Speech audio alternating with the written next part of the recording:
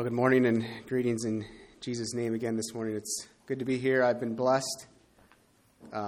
Keith, your devotional this morning, the Sunday school time, our prayer time together, singing. It's a blessing to be here with you all again this morning. I did see Julianne here somewhere. It was good to see her again this morning, and I wondered if maybe she felt like she belonged in the other side of the world, and I hope that she can feel like she belongs here again today. I also saw Randall and Althea somewhere along the line. It's good to see them here. Marilyn, it's good to see you here this morning. Wasn't sure if you'd be able to make it with what you've been going through, so I consider that a blessing to have you here. And as I think about these things, and I think about what Floyd is struggling through right now, I find it impossible to reconcile that with an all-powerful and good God outside of the last verse of the last song that we sang. And that is, it is enough. Earth's struggles soon will cease, and Jesus calls us to that heavenly peace. And yet we're not there. We're not there this morning. And that's very clear. And so we still struggle and we still wrestle through where we're at today. And may we do that faithfully, and may we do that well. I hope that we can be encouraged to do that this morning. This is the third part of a four-part series on faith. Part one, we looked at the definition of faith, why faith is necessary. Is there room for faith in today's modern scientific era where we figure everything out through testing physically? Faith is defined in Hebrews 11:1, so go ahead and turn to Hebrews 11. That's where we'll be spending most of our time today. It's defined in Hebrews 11:1 as substance, foundation, or confidence, and evidence, proof, or assurance of what we hope for and do not see. Foundation, confidence, evidence, proof, assurance of what we hope for and what we do not see. That is the definition of faith. And so it's a solid foundation for us upon which our hopes are set in the physically unseen. And faith is necessary to please God. Alvin mentioned this already. See Hebrews 11, verse 6. But faith is required to believe anything at all that I have not personally experienced. And even because of the reality that our memories are challenged from time to time, it would be fair to say faith is required to believe anything that I'm not experiencing right now. And we talked about how there is room for faith in the modern scientific era, and how, as a matter of fact, without faith in God, it's questionable of whether modern science would have ever came to be at all. Because the fathers of modern science pursued the lawgiver, God himself, and because they pursued the lawgiver, they looked for his laws in nature. And our faith in God is not random or haphazard, but it's rational and evidence-based. Rational and evidence-based. In addition to that, miracles are not counter-science, but rather evidence that an almighty God can reach in the world that we live in anytime he desires to, and do what he wants, and that he has absolute control over the laws of science and can suspend them momentarily if he wishes to. And we pray to that end from time to time that the laws of science would be momentarily suspended, but it's really up to God what he decides to do with that. In part two, we looked at the popular heroes of faith in chapter 11, Hebrews chapter 11, verses 4 through 31. We looked at how they practiced their faith, who can have faith, and some examples of faith. And again, Hebrews 11:6 makes it clear that faith is required to please God. We must have faith that he exists and that he rewards those who diligently seek him. And we compared and contrasted the lives of Abraham and Rahab. Abraham, an incredible saint who followed God, it seems like all of his life, versus Rahab, the heathen prostitute, and how God changed her heart and her life through her faith in him. And we looked at examples of Abraham, Joseph, Moses, and others.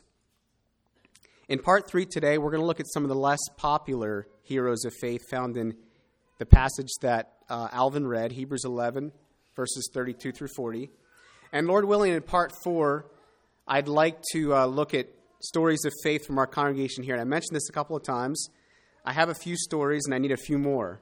And I've heard some of you say, I'd like to get you a few stories about faith from people here in our church. And so I'd like to have a few more of those so you can text them to me or email them to me or WhatsApp them to me or tell them to me if you'd like. I'd like to have a few more. They don't have to be otherworldly or unusual or incredible. Because think about it. All Abel did was offered what God commanded. All Joseph did was believe what God said, and as a result, tell the people of Israel what to do with his bones. And all Rahab did was host some enemy spies. It wasn't a miracle, wasn't incredible, but what I'm looking for is just down-to-earth, real stories of faith from everyday lives, from people that we know here from our congregation, whether they've passed on from this life or whether they're still here with us today. So today we're going to look at Heroes of Faith Part 2. These are the lesser-known heroes of faith.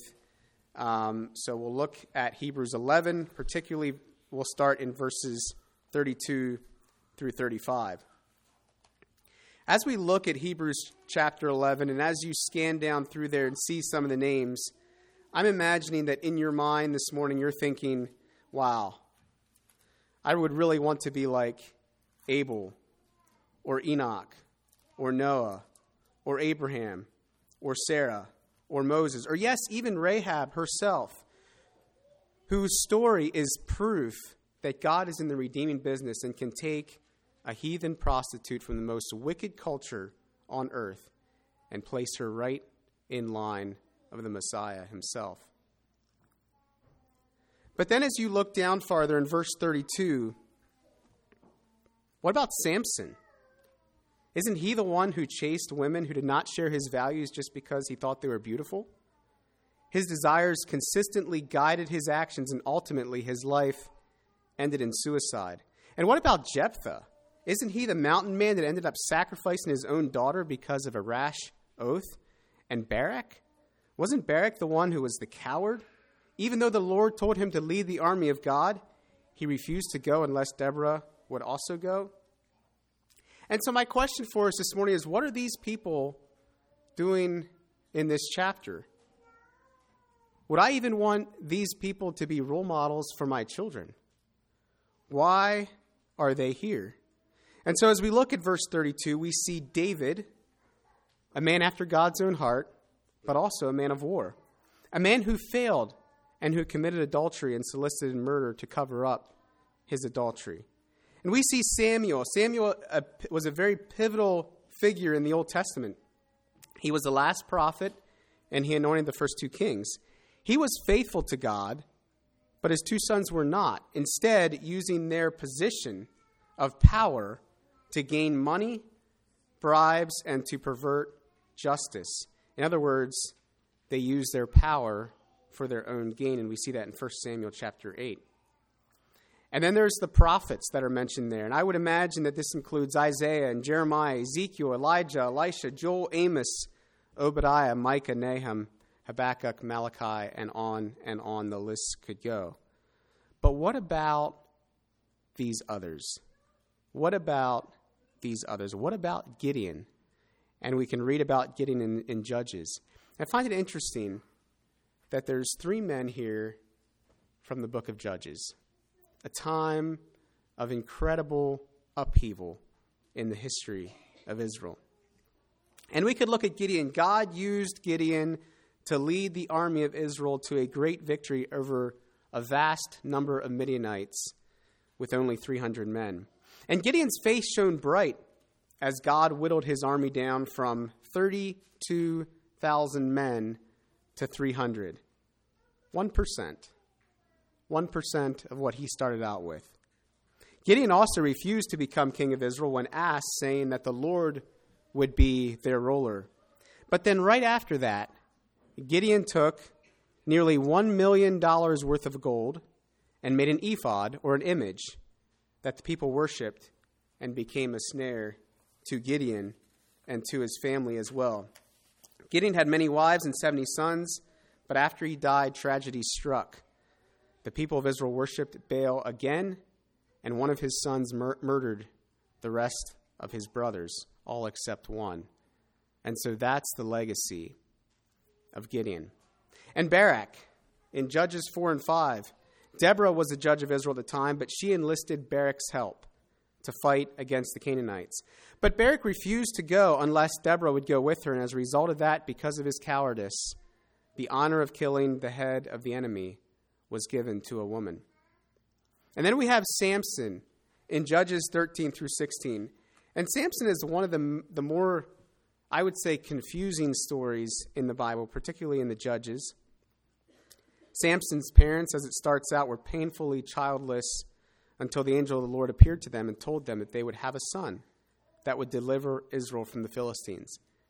And I would imagine that they were pretty excited about that.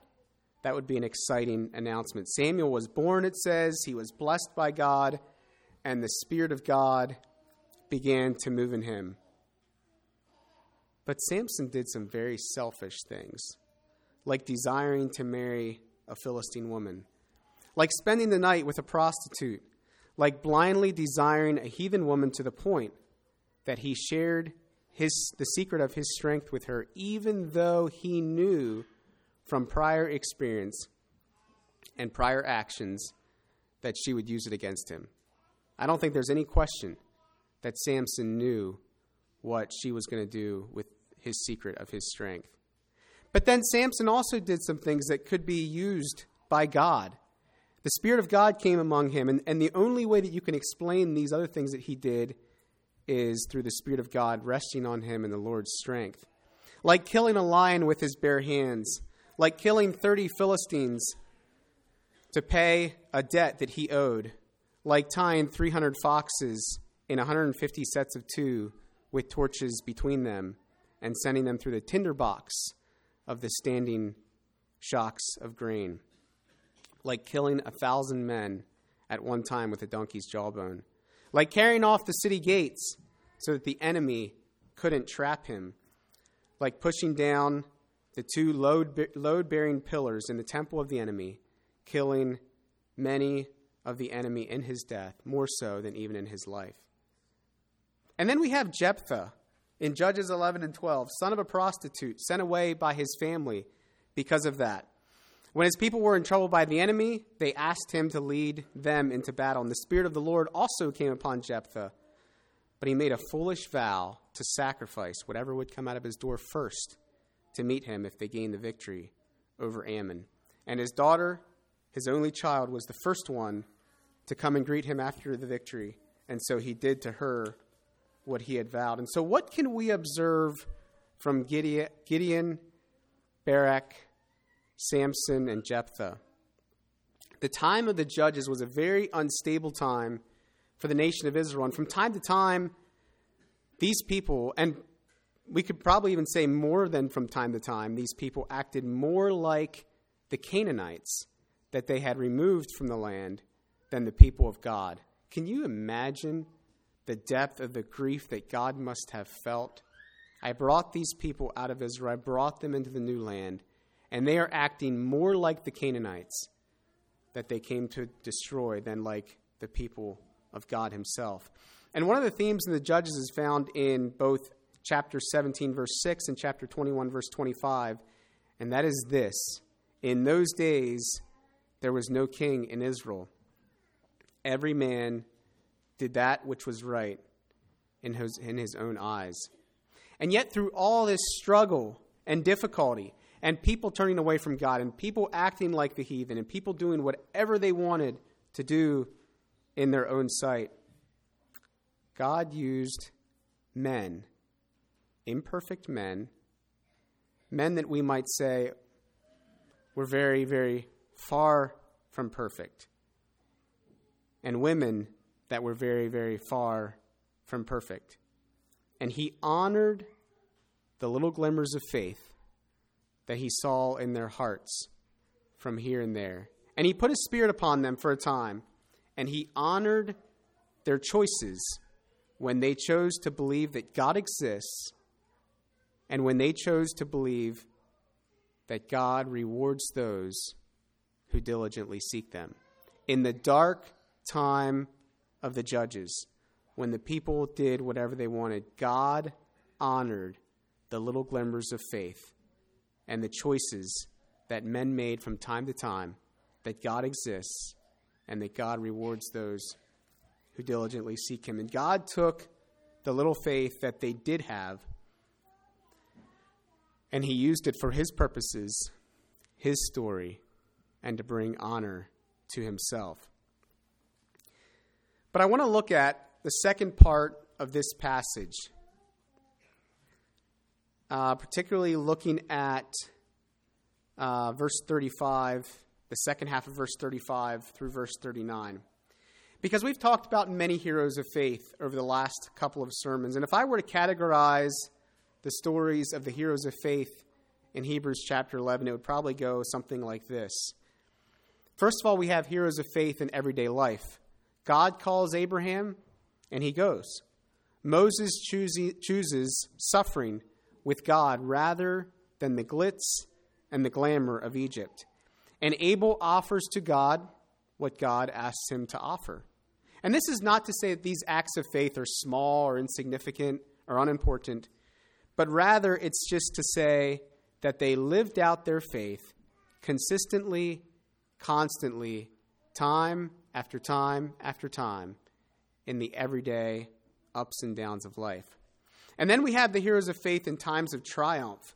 And we could read there verses 32 through 35 about these men who subdued kingdoms and wrought righteousness and obtained promises and stopped the mouths of lions and quenched the violence of fire, escaped the edge of the sword, out of weakness were made strong, waxed valiant in fight, turned to flight the armies of the aliens, and women received their dead raised to life again. Unusual circumstances, unusual happenings where people acted in faith and God responded in miraculous ways. And so people had faith in times of triumph. But then we have the third section is heroes of faith in times of difficulty, extreme difficulty. And using the word difficulty seems almost too small of a word to use to define this section. I'll just read the second half of verse 35 through verse 38. And others were tortured, not accepting deliverance, that they might obtain a better resurrection. And others had trial of cruel mockings and scourgings. Yea, moreover, bonds and imprisonment. They were stoned, they were sawn asunder, were tempted, were slain with the sword. They wandered about in sheepskins and goatskins, being destitute, afflicted, tormented, of whom the world was not worthy. They wandered in deserts and in mountains and in dens and caves of the earth. And so that's the third group that we're going to look at this morning. Faith in times of extreme difficulty. And so we see a bit here this morning the relationship between faith and pain. You see, these people deliberately and willingly chose faith in God, and verse 35 says that they did not accept deliverance. They could have accepted deliverance, and they chose not to. They deliberately and willingly chose faith in God. They believed that God exists. Otherwise, they wouldn't have been willing to suffer for his sake. And they believed that God rewards those who diligently seek him. Verse 35 says that they did this so that they might obtain a better resurrection. They believed that their pain would be rewarded. They weren't just doing it for no reason at all. And now this list in Hebrews chapter 11 is clearly referring to people in the Old Testament. And the Bible doesn't tell us how all the prophets died, but it does hint that some were martyred. And history seems to indicate that Isaiah, Jeremiah, Ezekiel, Micah, and Amos, and probably others, were all martyred for their belief in God and for the way they stood up for what God asked them to stand up to. But I want to take a moment this morning and discuss the issue of pain and faith, because I think that it's wrapped up pretty closely together. I have not experienced much pain in my lifetime, and so that I cannot identify very well with those of you who have. And there are a number among us this morning who are experiencing pain. We talked about Floyd and his current experience. But there's a number of the rest of you who are experiencing pain this morning due to recent surgeries, accidents, or maybe you've experienced pain for a long period of time, even many years. And pain can make faith really challenging.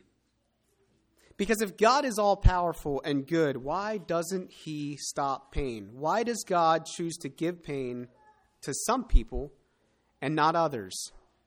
And the word that we hear a lot is, it's not fair. And it really isn't.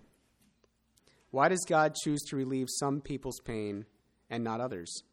And we hear the phrase, God does not waste your pain. And I have heard some that have experienced pain share that as their testimony.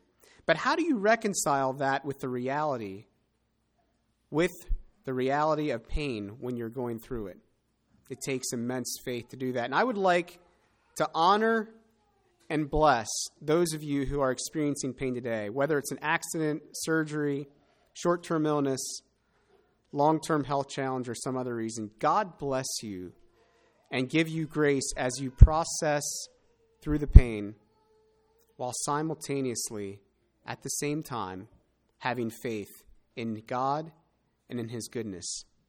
In addition, I want to honor those of you who have chosen the path of pain, even though you could have chosen the path of no pain.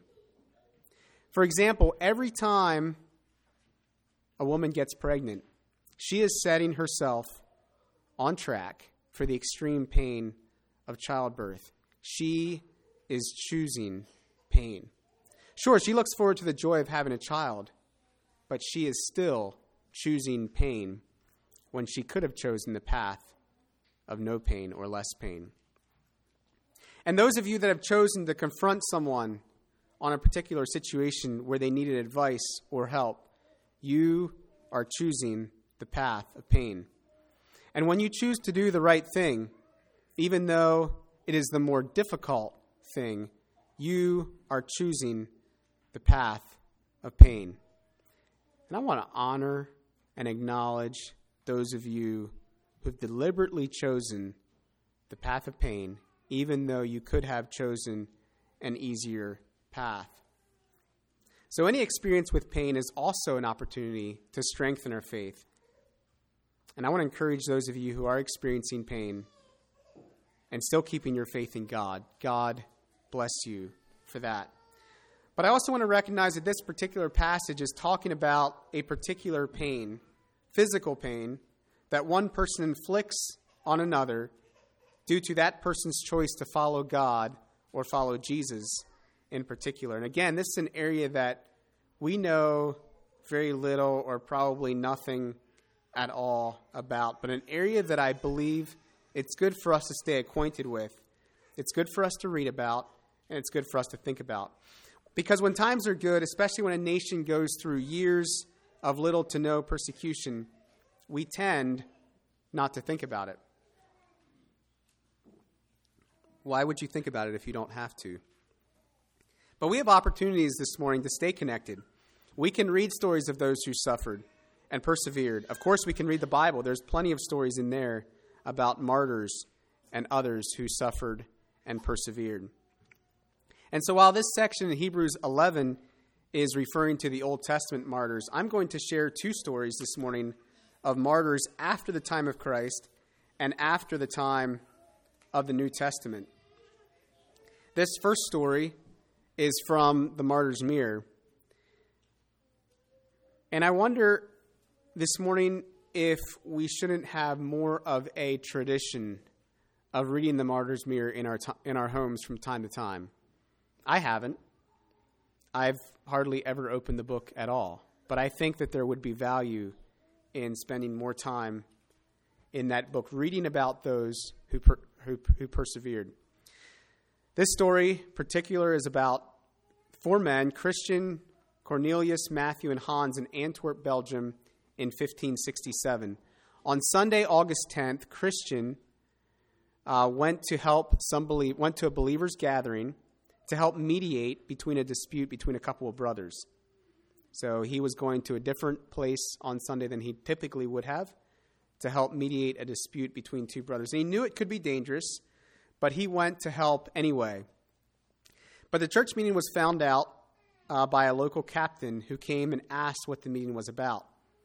The captain sent for the local military commander, and a few men conversed with him to give others time to get out of the house, and many got away as a result of that. But these 4 men were taken into prison, and while they were awaiting their sentence, they experienced a lot of torture, about a month of torture. But after that time, they got to the point where they were happy to find out that they were sentenced to death because the torture was so severe. But Christian struggled with this immensely. You see, he had a wife and children. And he struggled because while he welcomed death to get out of his suffering and to glorify God, he struggled to leave his wife and children behind. On September 13th, they were taken out and led to the marketplace and before the city hall.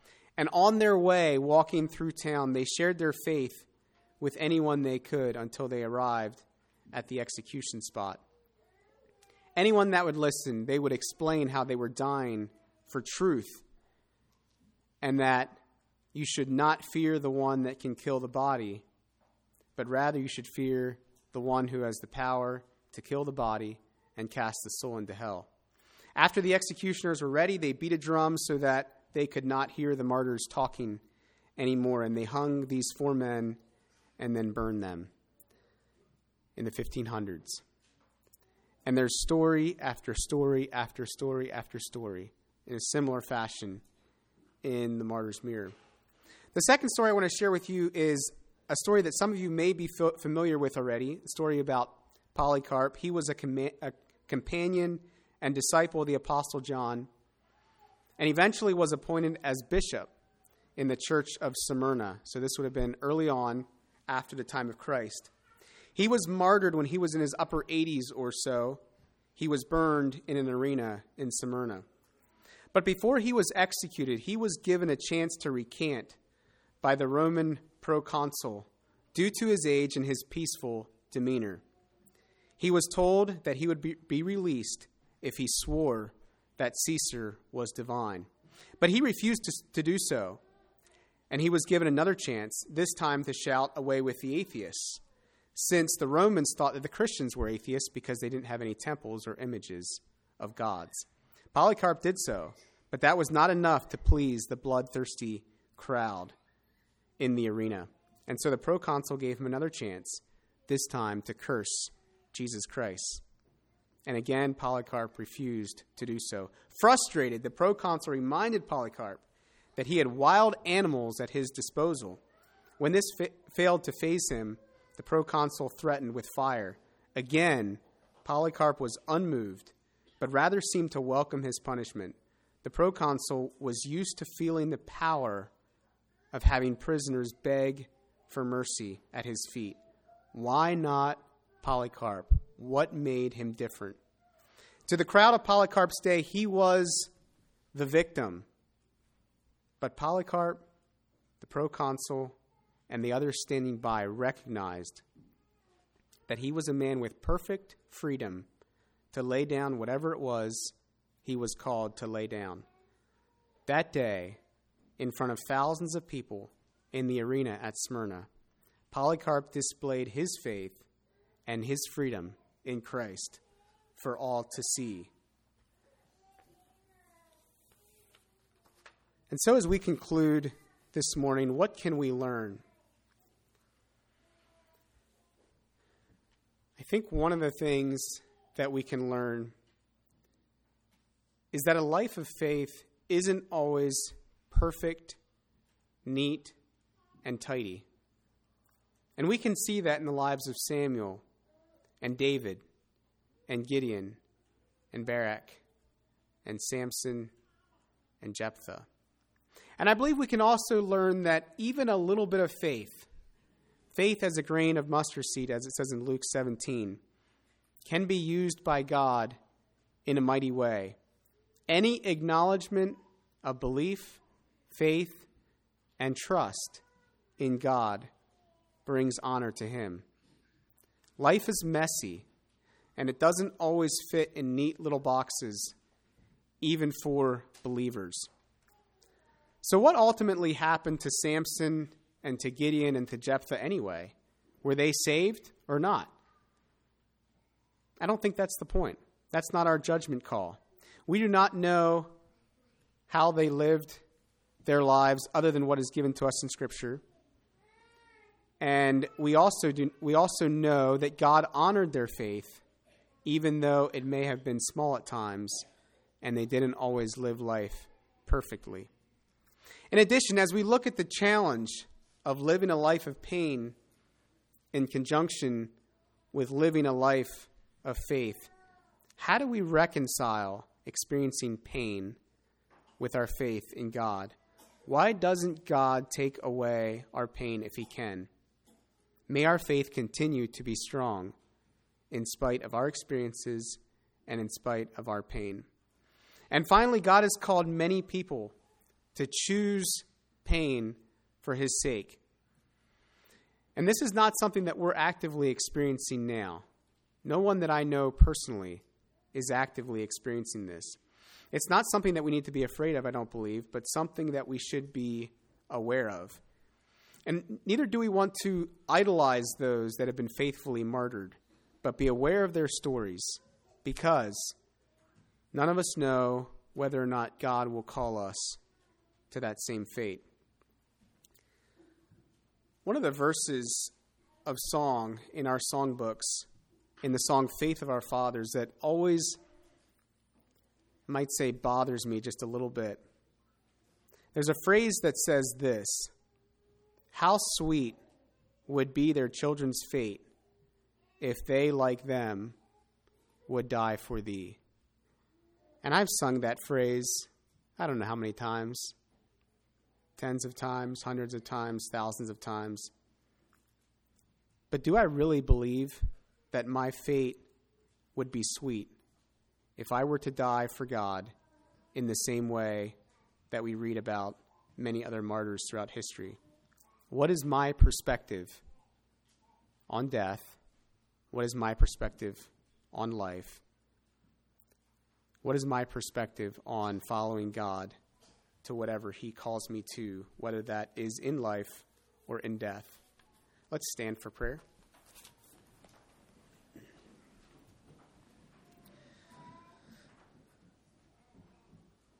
Father, thank you for another opportunity that we have today to have faith.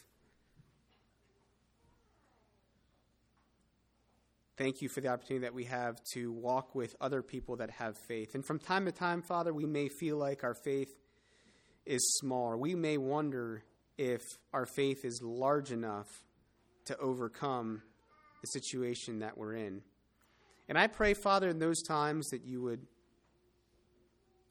honor the little faith that we do have, and that as you have done many hundreds and thousands of times throughout history, shown yourself strong when we are weak, regardless of what we are facing. I pray again for Floyd, and I pray for Merlin, and I pray for others that are experiencing challenges. And I pray that you would give them faith in you. I pray that you would bless them, and I pray that you would keep them. In Jesus' name, amen. You may be seated.